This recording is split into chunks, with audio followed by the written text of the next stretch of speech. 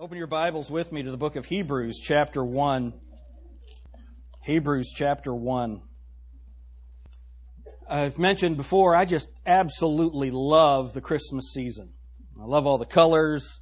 I love the gifts, especially receiving them. And I just absolutely love this time of year. But the main reason I love it is I get to talk about Jesus. And so this morning, I want us to turn our focus to the Lord Jesus Christ. And with all the busyness that's going on, I just think it's hilarious that, the time of joy and peace, people are grumpier than ever. How many of you found yourself, you just realized at some point in the last week you were grumpy? Would you raise your hand? Oh, yeah. And so the rest of you are liars, man. I look at your faces and I can see it. Because we really do, it seems like in this time of joy and peace and rest, we're busier than ever. Right? I mean, you'll have something scheduled every night of the week. A party here, a get-together here, a family thing here, and then all of a sudden somebody will throw a new one at you that you didn't know about. And so the one time you had to rest, and now you can't rest. That's the world that we live in. So in this time when we're looking for rest, and we find ourselves busier than ever, we can get to the place where we almost force Jesus out of our thinking in the time designed to celebrate His coming. And so let's start in Hebrews chapter 1 and verse 1, and let's look at this. God, who at sundry times and in divers manners spake in time past unto the fathers by the prophets, hath in these last days spoken unto us by His Son, whom He hath appointed heir of all things, by whom also He made the worlds, who being the brightness of His glory and the express image of His person, and upholding all things by the word of His power, when He had Himself purged our sins, sat down on the right hand of the Majesty on high. Let's pray. Lord, thank You so much for Your word. And Lord Jesus, thank You so much for coming. And we recognize that as far as the calendar goes, You didn't come at Christmas time, but You came. And we have set aside this time to remember You and to celebrate Your birth. But this morning, help us to just celebrate who You are in Jesus' name. Amen. Thank you. You can be seated. I want you to imagine what it would have been like to be a Jewish person when Jesus Christ was walking the earth. They had long looked for their Messiah, and now He had come, but most of them had rejected Him, and we're all familiar with the passage in John. He came into His own, and His own received Him not. But the good news is, but to as many as received Him, to them gave He power to be called the sons of God.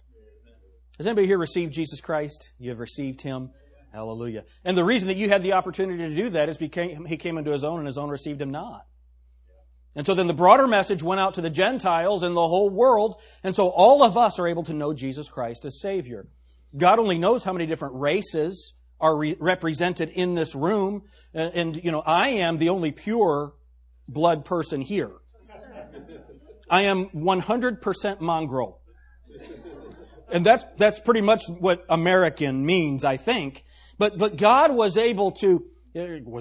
God chose to send the gospel to the whole world after Jesus Christ was rejected by the Jews. I want you to think about something.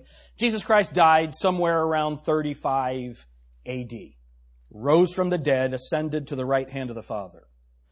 By the time we get up into the late 60s, you have the Jewish revolt. The Jews had looked for the Messiah, they rejected their Messiah, and so now they decided to take matters into their own hands, and you have the Jewish revolt against Rome from about 68 or 66 A.D. until 73 A.D. And what happened in 69 A.D. was Nero died. Now, was Nero a friend of the Christians? No. And what followed after that was called the Year of the Four Emperors. You had Galba, Otho, Vitellius, Vespasian, and then Titus later. But in that 1 year, you had Nero, Galba, Otho, and Vitellius, and none of them lasted any period of time. Because of this Jewish revolt, the Jews had decided to stand up against Rome, and honestly, that just wasn't a very good idea. Militarily, they were not able to do it. They were looking for a military conqueror in the Lord Jesus Christ, and He wanted their hearts, and they rejected Him. And so now they're trying to face Rome on their own. Can I tell you something? That was a really bad idea. Where's Wade at? Wade, come up here for a minute.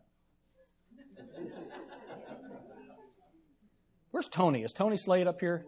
Is he downstairs? Where's Tony at? Tony, make your way out. You step on all those girls and come on out. Well, I saw that. Okay, come on up here. Right here. I want to be like my Savior between two thieves. Right here. All right, now.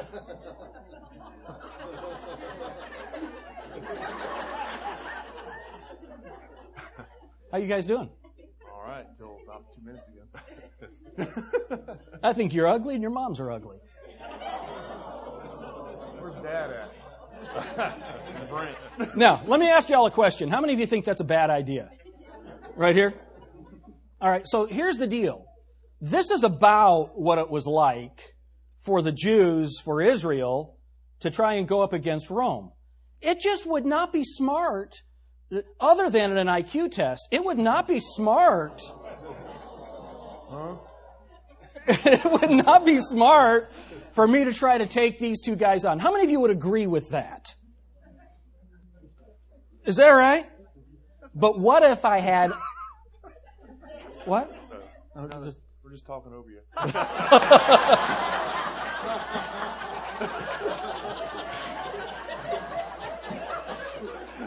And there's nothing I can do about it. Now imagine, though, if I had all of you. Now it's a different story. Now it's a different story. Now we'd have an opportunity to win. But what if we three decided to take you guys on? Well, then we're outnumbered again. It wouldn't work. It wouldn't work. But here's the problem. Here's the problem. Little Israel, tiny, though thou be small among the nations of Judah. Bethlehem, Micah 5:2. Out of thee shall come forth he who's going to be king of Israel. Right? Little Israel with the Messiah now can take on the entire world. Not just Rome. But the problem is, we're looking for a military conquest when what Jesus Christ wants is a conquest of the heart. And here's the deal. It doesn't matter how strong you are. If you have the Holy Spirit in you and the Word of God and the gospel of Jesus Christ, you can turn the world upside down. And that's what the disciples did. Isn't that awesome? Even monsters like this can just take the Bible and share the gospel with somebody else without intimidation.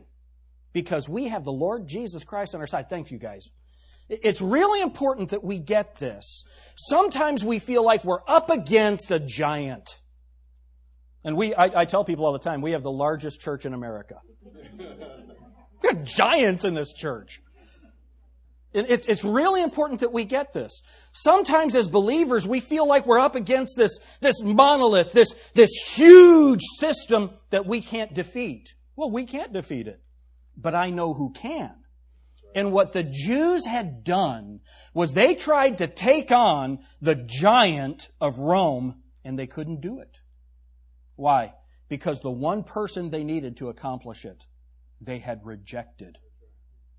And it was just stupid. And so what happens?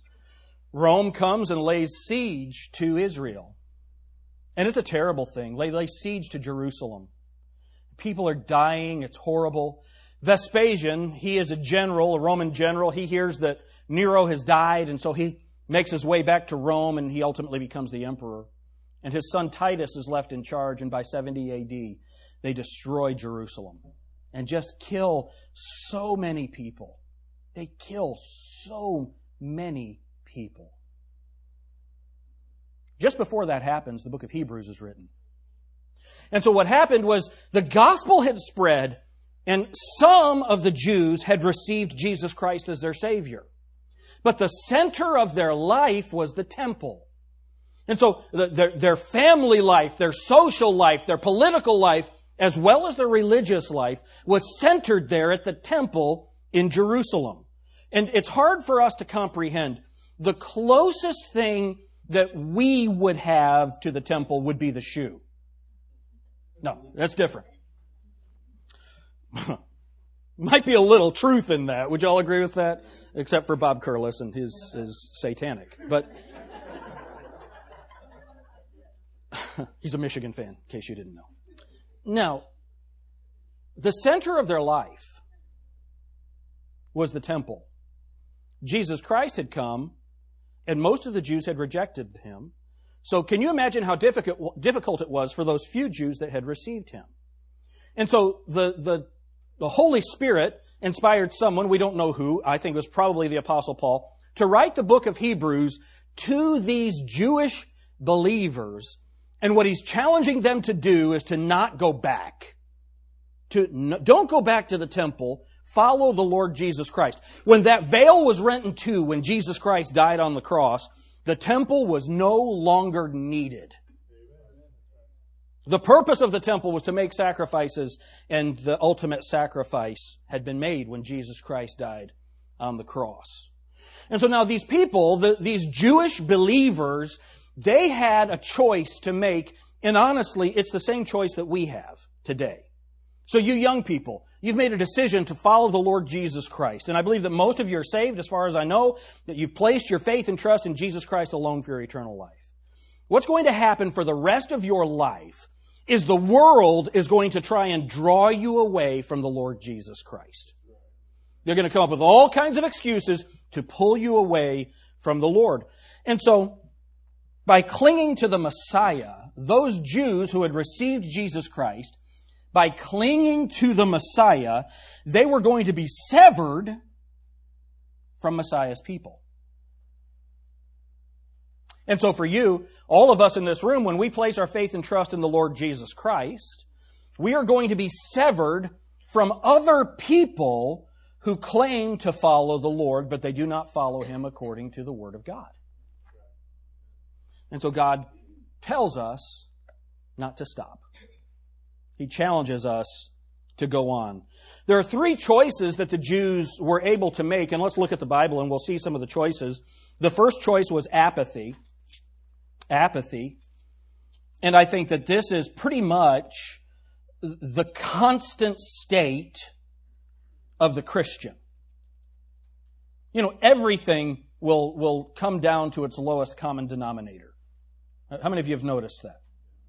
And so we as Christians, I think that just about everyone in this room would believe in Jesus Christ, that He's God, that He was born of a virgin, that He lived a sinless life, that He died on the cross for our sins, that He was buried, that He rose from the dead the third day to prove that He was, is, and always will be God. And then He ascended to the right hand of the Father, where He's seated now making intercession for us. I think most of the people in this room, we would agree with that. We believe that. And I think that most of the people in the room believe that one day, and it could be soon, that Jesus Christ is going to return. And all the saved people are going to take it out, and then God is going to judge this earth in the tribulation, and then we're going to return and rule and reign with Christ for 1,000 years, and then we'll go off into eternity. And I do believe that most of the people in this room, that this is what we believe. But because of there's never been a time when we have been bombarded by more distractions than we are right now. And what can happen in our Christian faith is that we can reach a place of apathy. So look with me at Hebrews chapter 5. This is one of the choices that the Hebrews had to make. And even though we're not in the shadow of the temple, I think that we have this same issue. And look what it says in verse 11. Of whom we have many things to say, that's Jesus Christ, of whom we have many things to say, and hard to be uttered, seeing ye are dull of hearing. That's not very nice, is it? That's interesting. Seeing ye are dull of hearing, for when for the time ye ought to be teachers, ye have need that one teach you again, which be the first principles of the oracles of God. And the oracles of God, that's the Word of God. And are become such as need of milk and not of strong meat. So here's the question for you. Are you a strong believer? Are you ready to hear hard things from the Bible? Are you ready to? And there are two ways to know whether you are in this apathetic state. Number one, are you interested in the things of God? Are you excited to come and hear the things of God? Are you excited to be trained to teach someone else the Word of God? That's what discipleship is. Are you excited to be trained to teach someone else the Word of God? You want to learn it yourself. You want to speak it to someone else. Or are you dull of hearing?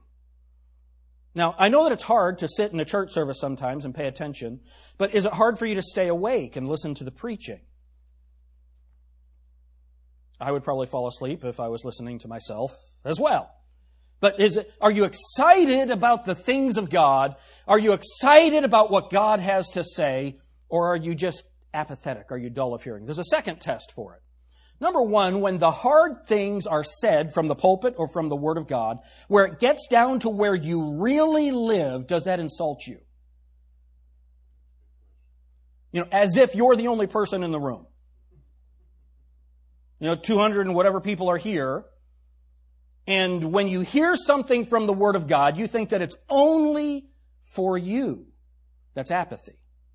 That's not understanding. That's not being ready to hear the Word of God. That's one option, one choice that the Hebrew Christians could make, and I believe that it's a choice that we're making right now. Are we actively engaged in the Word of God? Are we regularly reading the Word of God? Are we regularly gathering with the people of God? Are we regularly speaking the Word of God?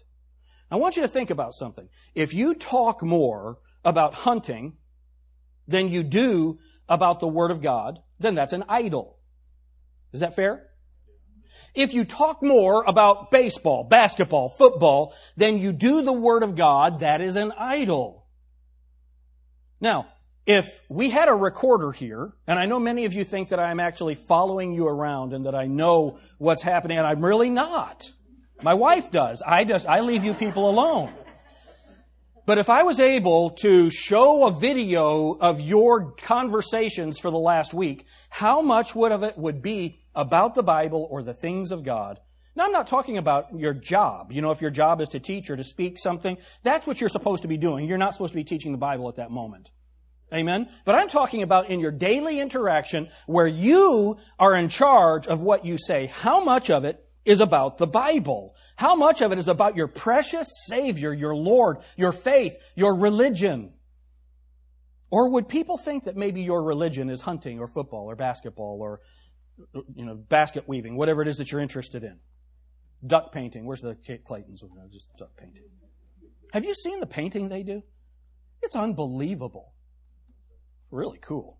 But the idea is very clear on this. If we focus more on anything other than on the Lord Jesus Christ, that is idolatry. And the Bible says, out of the abundance of the heart, the mouth speaketh. And I find myself complaining about what's going on in the world. That means I have a heart that's filled with dissatisfaction when the Lord Jesus Christ wants to give me overflowing joy. That means that I am focusing on the wrong thing in my life. I'm not just giving an illustration. That's the fact of my life. And that's where I need to make sure that I am in touch with the Lord Jesus Christ and I love Him and I care about what He says. So my first choice is apathy. Then the sad thing is, the next choice is apostasy. Apostasy. And it's very rare for someone to go from being on fire for Christ to an apostate. Remember what an apostate is. An apostate is one who looks at revealed truth and turns from it. Looks at the person of the Lord Jesus Christ as revealed in Scripture, says, I don't want you. I don't want you. It's very difficult for a person who's been actively engaged in the Word of God and communicating the Word of God to immediately take the next step of walking away from Him. Would you all agree with that? And so look at this, Hebrews chapter 10. Our choices. Apathy. Apostasy. Look at verse 39. But we are not of them who draw back into perdition, but of them that believe to the saving of the soul. That's interesting, isn't it? That's a tough verse. What does it mean? We're not of those, but we are not of them who draw back unto perdition, but of them that believe to the saving of the soul. It's very simple. For these Jewish believers, those who believed that Jesus Christ is the Son of God, those who believed in His death, burial, and resurrection of Jesus Christ alone, they're saved by faith. But if you have a faith that's halfway, well, for now, this is a good choice for me. For now, my choice is to live like a Christian, but I'm not sure. You're not saved. The Bible says in 1 Corinthians chapter 15, let's look at it. 1 Corinthians 15. Keep your place in Hebrews with me if you will. Look at 1 Corinthians 15.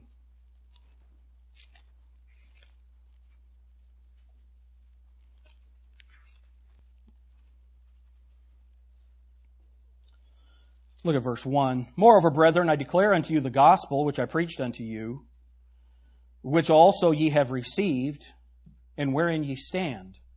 So we don't stand in our good works. We don't stand in a good life. We stand in the gospel. Isn't that a blessing? All right. Look at what it says in verse 2. By which also ye are saved, if ye keep in memory what I preached unto you, unless ye have believed in vain. What does it mean to believe in vain? It means to believe in nothing. It means to have faith without an object.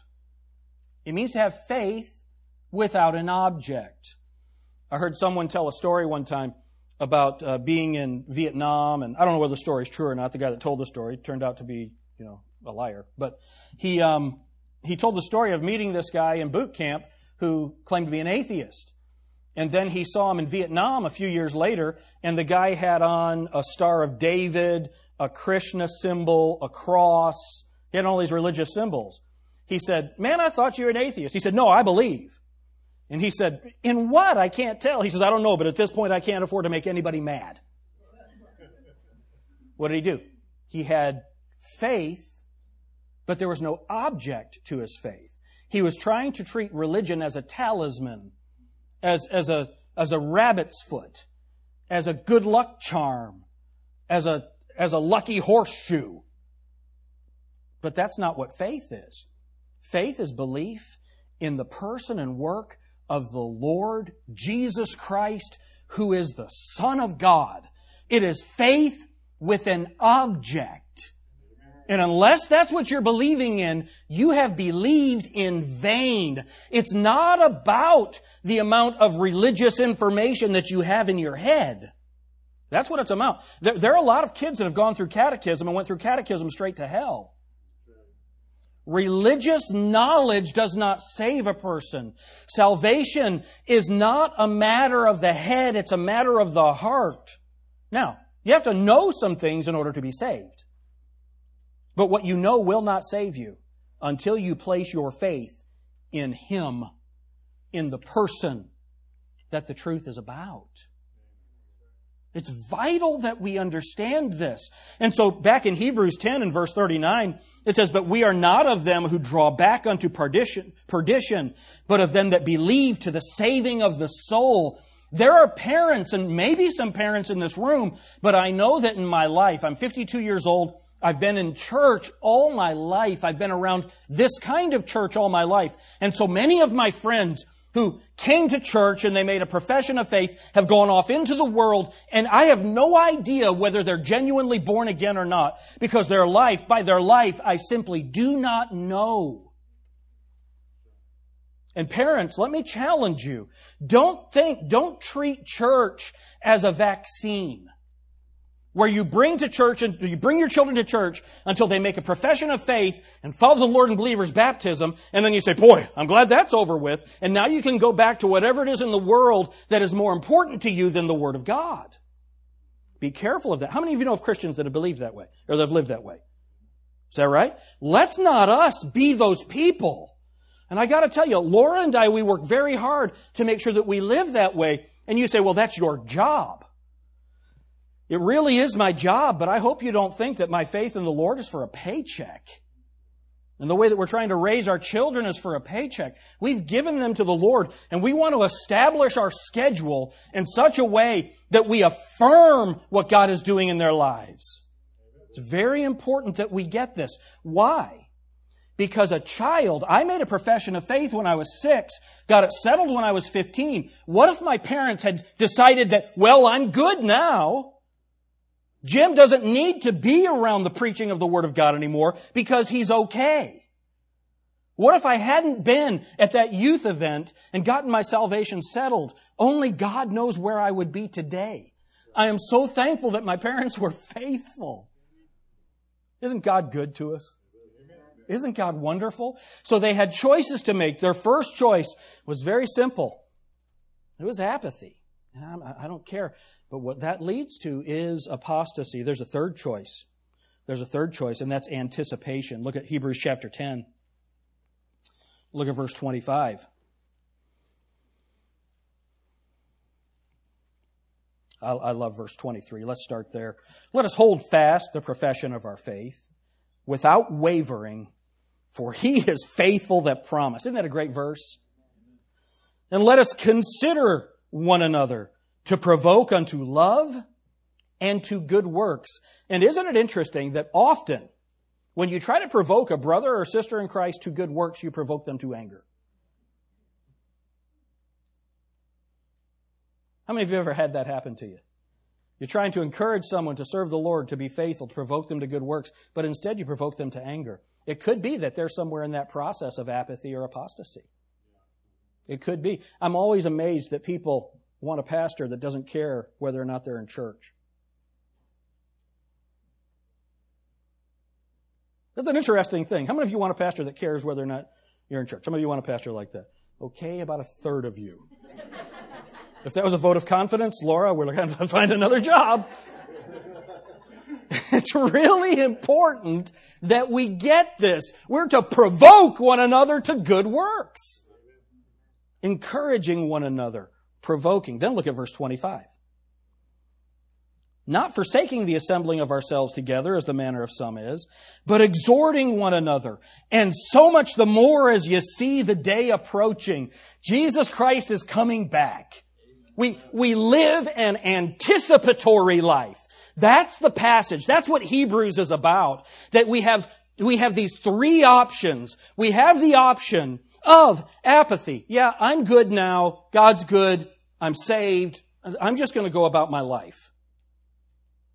Which often can lead to your children, your loved ones, seeing your life and saying, well, it must not have been real. I'm not going to go all the way. I'm going to turn back and go. Or there's anticipation. And that's what God is telling the Hebrew believers. He says, don't worry, I'm coming back. And let's see where it says that. Look at Hebrews chapter 10 and look at verse 35. Cast not away therefore your confidence, which hath great recompense of reward. For ye have need of patience, that after ye have done the will of God, ye might receive the promise.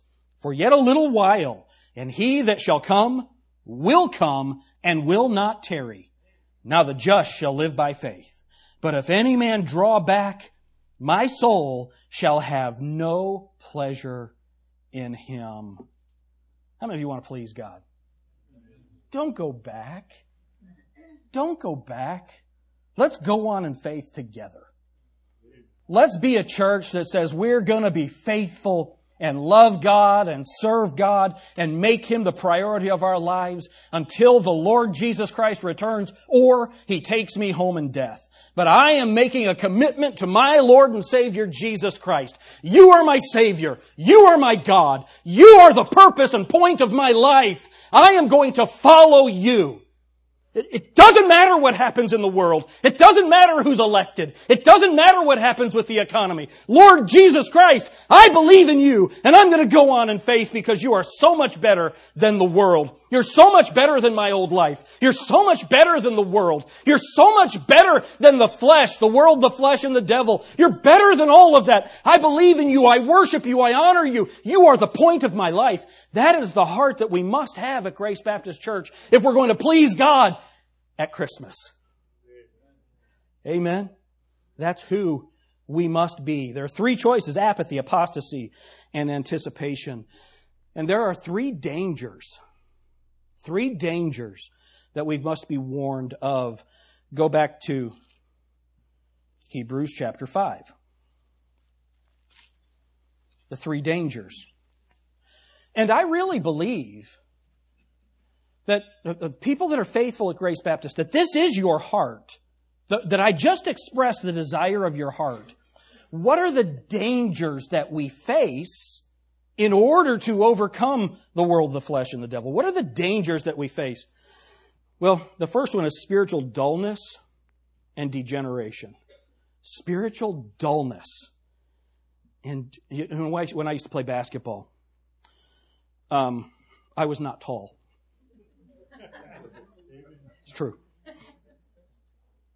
And so, man, I had to try so hard.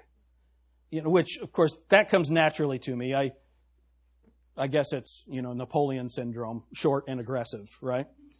And, man, I would just be killing myself.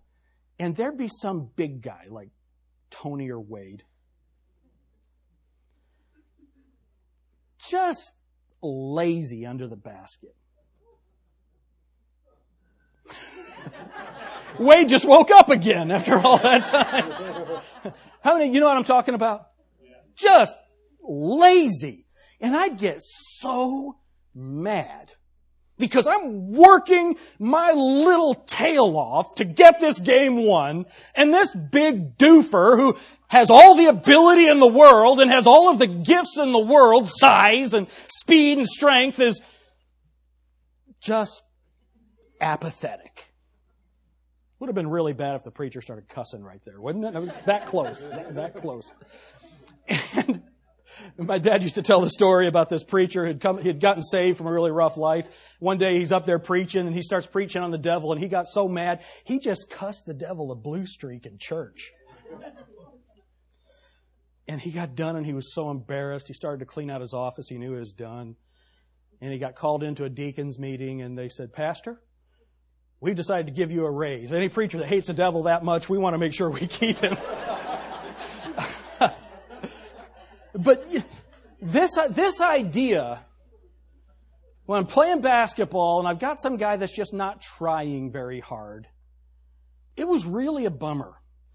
And here's the danger of the Christian life. We have been given everything necessary for life and godliness. That the Bible says in 1 Peter? We've been given everything. We have all the gifts of the Spirit that God has intended for the church to work. And He's gifted every saved person with those gifts. He's given us the Word of God and the indwelling Holy Spirit of God and the power of God and the people of God and the church of God to accomplish His work. And because He's given us so much, we can just get to where we just sit back and we're just lazy. And that's dullness, isn't it? That's dullness. We must be aggressively Christian in meekness and fear. That's who we're supposed to be. God wants us to be His people in this world, anxious and excited about serving Him every day of our lives. And so the danger is spiritual dullness and degeneration. So look at, again, Hebrews chapter 5, and look at verse 11. Speaking about Jesus again, of whom we have many things to say and hard to be uttered, seeing you're dull of hearing. Now, I know we have a lot of teachers in the room. How many of you have ever had a student that was dull of hearing? You tell them over and over and over again. And it's not that they don't have the capacity to receive it. They're just not interested in it. Right? They're distracted by everything else in the world, and they're not interested in it. Let's not us be that way. And so what does it take in order for us not to be that way? It takes focus. It takes focus. And those are the people that we need to be. Spiritual dullness and degeneration. Look at the degeneration, verse 14.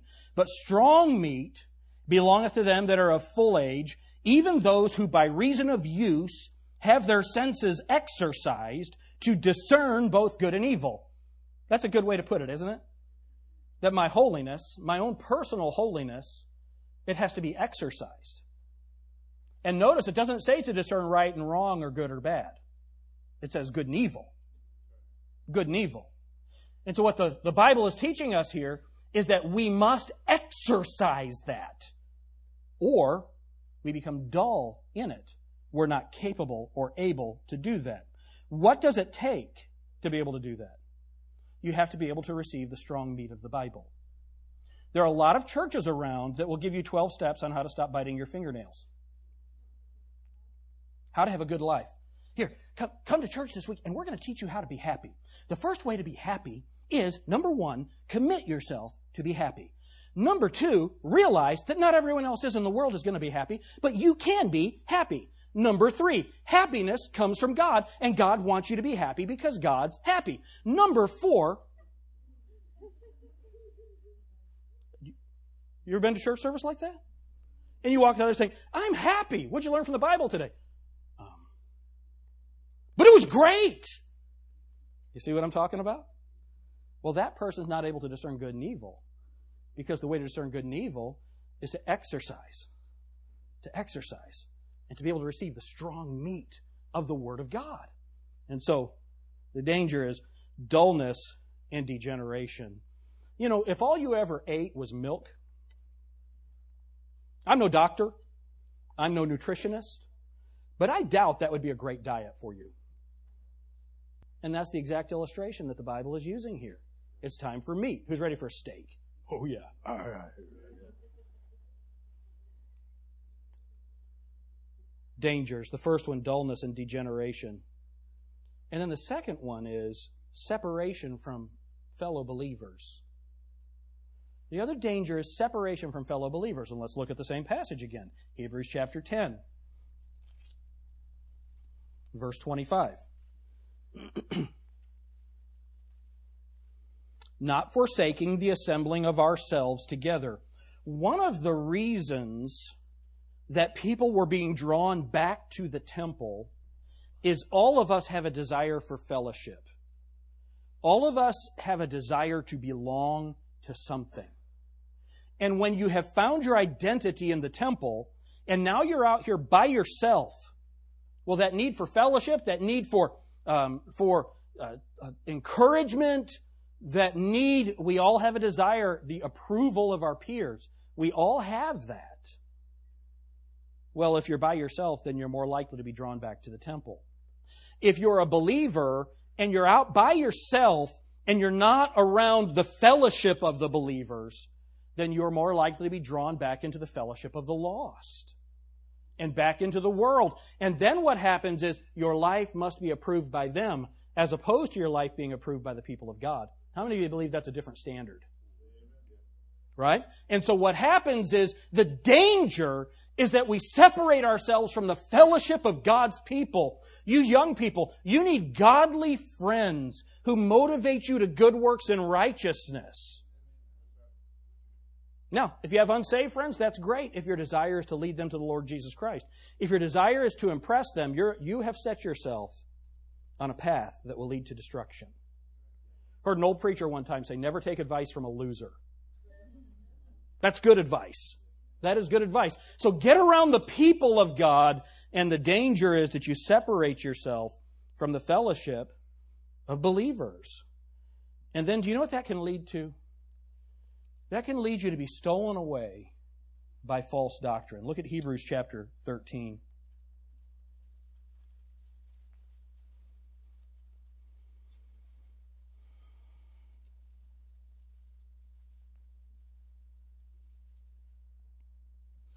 Look at verse 5. Let your conversation be without covetousness, and be content with such things as ye have. For he has said, I will never leave thee nor forsake thee. My goodness, is that we ought to just make sure that we think of that verse a lot at Christmas time, don't you think? Verse 6. So that we may boldly say, the Lord is my helper, and I will not fear what man shall do unto me. Remember them which have the rule over you, who have spoken unto you the word of God, whose faith follow, considering the end of their conversation. Jesus Christ, the same yesterday, today, and forever.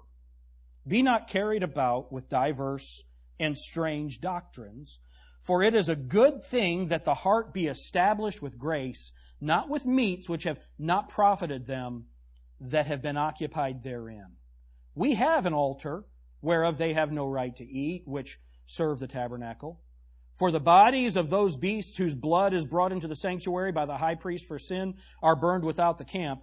Wherefore Jesus also, that he might sanctify the people with his own blood, suffered without the gate. So that's where Jesus Christ was crucified, outside the gates of the city. Let us go forth, therefore, unto him without the camp, bearing his reproach. What is that saying? The culture. what's popular. We're going to have to go outside of that and bear His reproach in this world. That's what we are going to have to do. And here's the problem. If we're not willing to do that, if we're not taking in strong meat, if we're not fellowshipping with the believers, if we're not being grounded in God's Word, receiving truth, communicating truth, then, according to verse 9, be not carried away with diverse and strange doctrines. For it is a good thing that the heart be established with grace. Now, what's it talking about there? The next part of that verse. It's talking about religious things. The issue is not religious things. The issue is a heart that follows the Lord Jesus Christ and desires to do His work. His work as defined in the Scriptures. So 3 dangers: spiritual dullness and degeneration, separation from fellow believers, and being stolen away by false doctrines. So let me ask you a question. If we had that video up here, and we had to ask, we had to show, let's look at your conversation for the past week and the emphasis of your life. Where is Jesus Christ in that? The things of God, the work of God, the ministry of Christ, the ministry of His Word. Where does that fit in your life? Can I tell you something? Not one of those things will take you to heaven. Amen? Not one of those things. The only thing that will take you to heaven is the grace of God. The only thing that will take you to heaven is the blood of Jesus Christ. Faith in His blood, His finished work on the cross, His death, burial, and resurrection. That's it. That's the only thing that will take you to heaven. But the only thing that will help you go on in the faith, the only thing that will help you go on in the faith is a recognition of His presence, a love for His Word, and a passion for His glory. Folks, the biggest danger, the choices those Hebrew believers had to make: apathy, apostasy, or anticipation. So where are you in that? Are you apathetic? Are you on the verge of apostasy, or have you already apostatized? Or are you anticipating His return? See, when we recognize that Jesus Christ is going to come back, then we work for Him. We love Him. And I like the way the Bible says it. We love His appearing. We love it. I don't want to be ashamed. Anybody here that your goal is to be ashamed when Jesus Christ comes back? No. What is the thing that's going to lead us to that shame? Apathy. More than anything else, it's apathy. See, I'm not worried about you apostatizing. I'm worried about you becoming apathetic and then your children apostatizing. That's what I'm afraid of. Remember my testimony. Made a profession of faith at 6. Got it settled when I was 15. What if Mom and Dad had decided they'd had enough somewhere between when I was 6 and 15? What would have happened with me? I don't know. Let's make sure that we're going to go on in the faith. Amen? Let's go on in the faith. It's Christmas. Let's make sure that we're thinking of Jesus Christ. When I have a complaining spirit, the only reason for that is I am not satisfied in Jesus Christ. I need to be satisfied in Him. I don't know what your issue is today. I don't know what it is. It could be that you are living the victorious Christian life. You're right exactly where God has you, and you don't think that you've attained, but you're right where God wants you to be. Praise God. Man, I'm so thankful for you. The rest of us need to focus on Jesus. Amen? We need to focus on Him. We need to be willing to get plugged into His work. We need to be willing to be involved in discipleship. If you've not joined, if you're saved and you're a participant at Grace Baptist Church, come and get on board.